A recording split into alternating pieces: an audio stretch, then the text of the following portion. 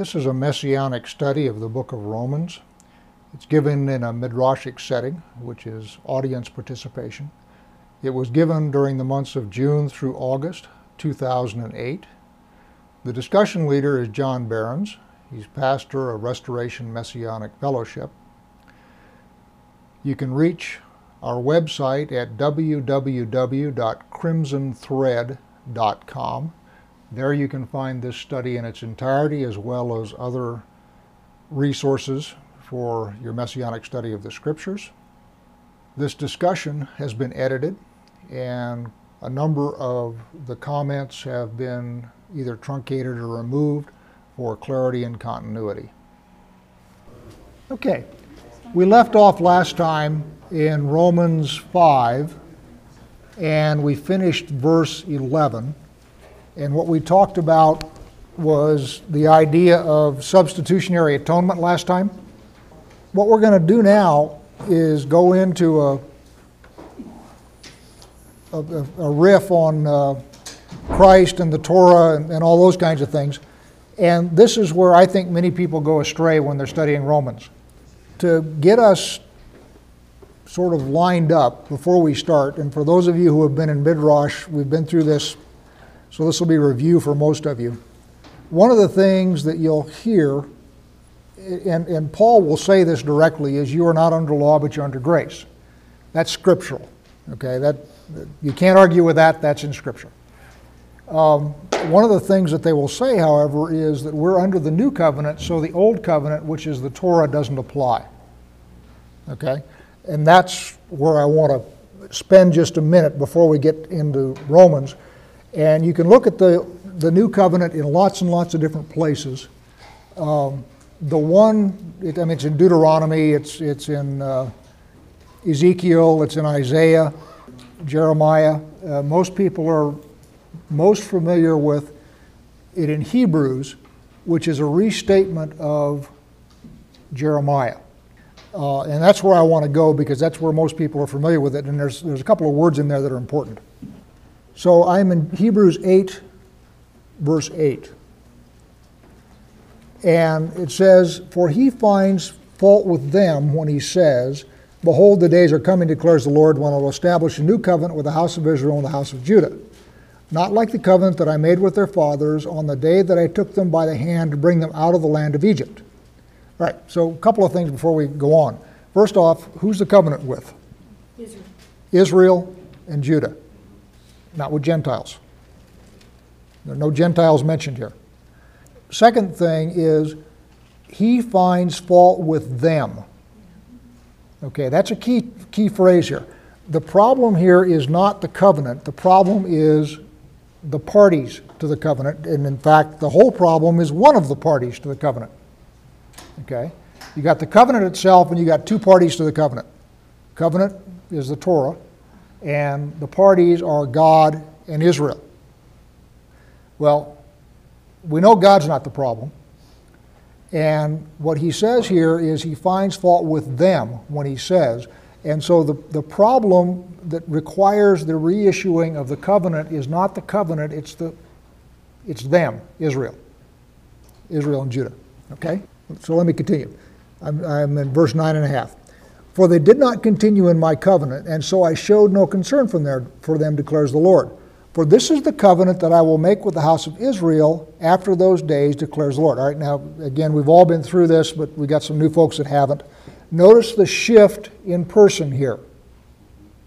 We started off, I will make a new covenant with Israel and Judah. Now, this is the covenant that I will make with the house of Israel. Judah has dropped out. And what I will tell you, my belief is Judah has not dropped out, Judah has joined in. So what you have is, this is reunified Israel. Okay? The house of Israel, the house of Judah, reunified, and they are now just Israel. "For this is the covenant that I will make with the house of Israel after those days, declares the Lord.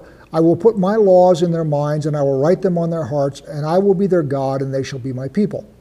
And they shall not teach each one his neighbor, and each one his brother, saying, Know the Lord. For they shall all know me, from the least of them to the greatest. For I will be merciful toward their iniquities, and I will remember their sins no more. All right, if this were in Hebrew instead of Greek, which it is in Jeremiah, okay, so we can go back to Jeremiah and read what the Hebrew is. We don't have to guess. Okay? So when it says, I will put my laws in their minds and write them on their hearts, the word there is Torah. The law of Moses, if you will, which doesn't mean law, but it means teaching and instruction. And I will write them on their hearts, and I will be their God, and they will be my people. Now, again, for those of you who are regulars, you know all this, but I'm going through it sort of Torah 101. The problem is not with the words of the Torah. Those are the words of God, and they are eternal. They do not change. They do not go out of style. They do not fade. The problem is with the people. And so when God brought the tablet, or Moses brought the tablets down from Sinai, the laws were written on tablets of stone as a metaphor for hearts of stone. And what God wants to do is write the Torah on hearts of flesh. And he says that in Deuteronomy. He says that in Ezekiel. He says, when he give you a new heart, he says it over and over and over again in the Torah and the Tanakh. What I really want to do is I want to write this on hearts of flesh so that it's in your heart. The covenant written on tablets of stone is out of place. Okay? The words are not a problem. The medium is a problem. And so you've got these things on tablets of stone, and which represents the stony hearts of the people. And at some point, when the new covenant finally kicks in, the law is going to be, Torah, is going to be written on hearts of flesh, which is where God wanted it to be from the beginning.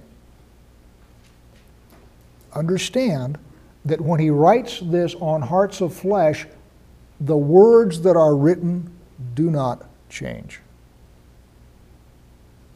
Okay? There is not a problem with the words of the Torah. And Paul will say this same thing, but he's going to go through a whole lot of stuff before he gets there.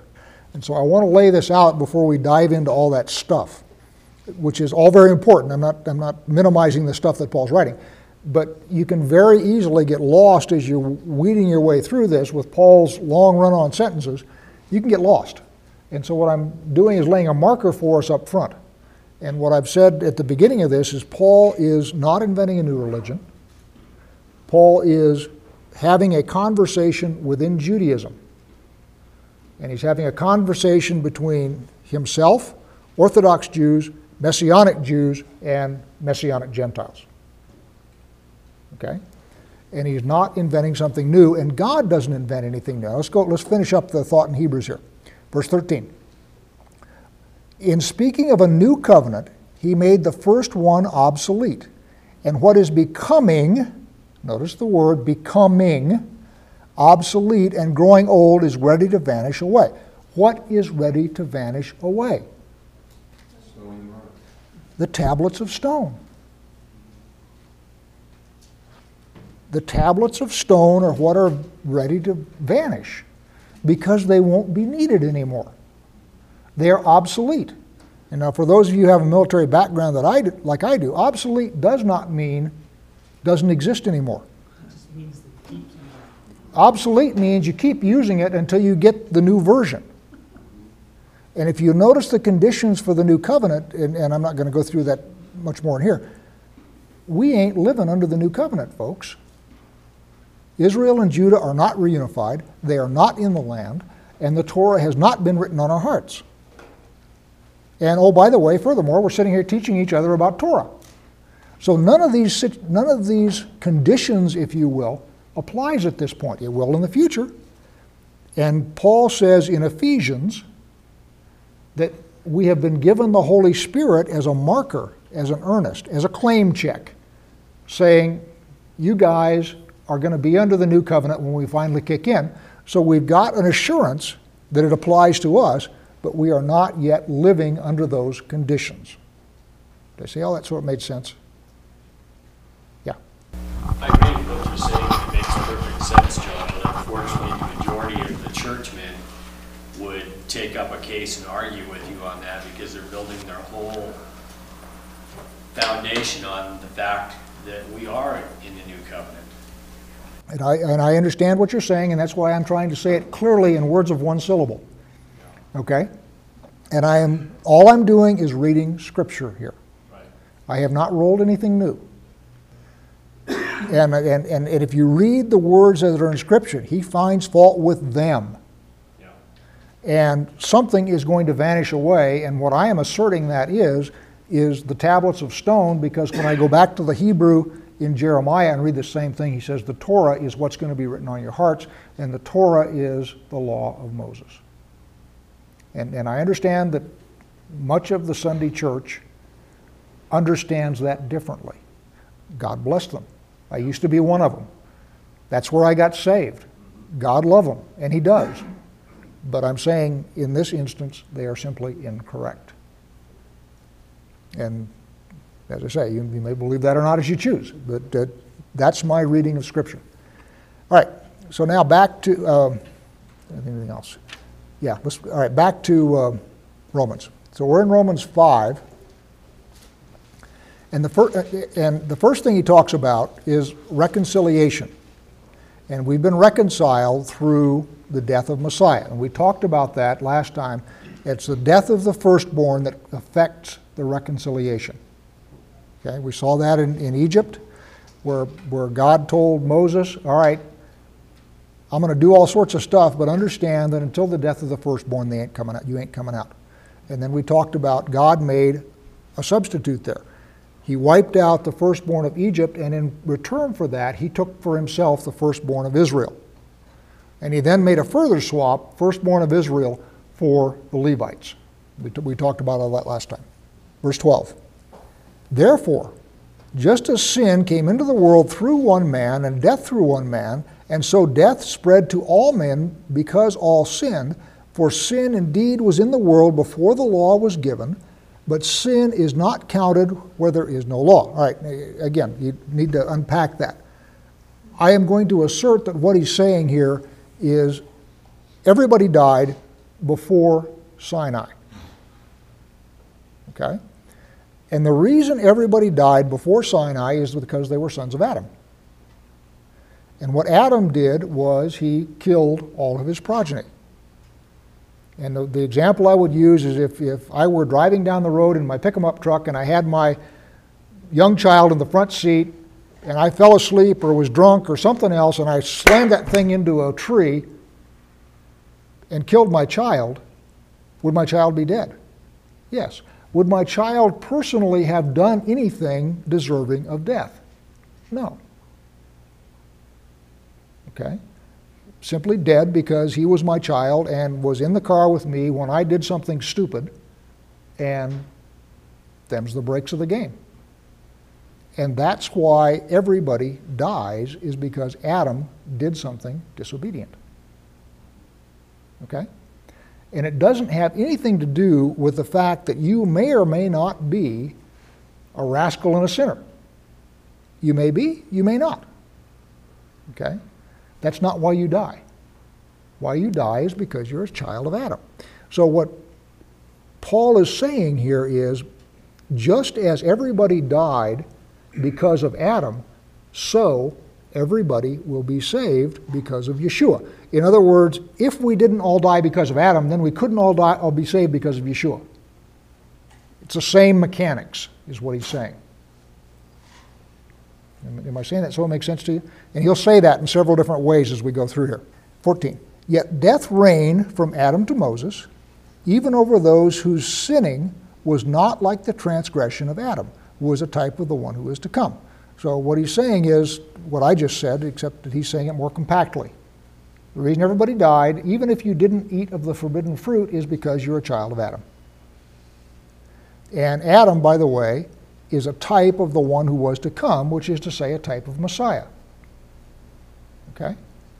And the way I understand that to be is when Eve listened to the snake and ate, it was theoretically possible for Adam to look at it, and there's no question that Adam would have been able to look at her and tell that her state had changed.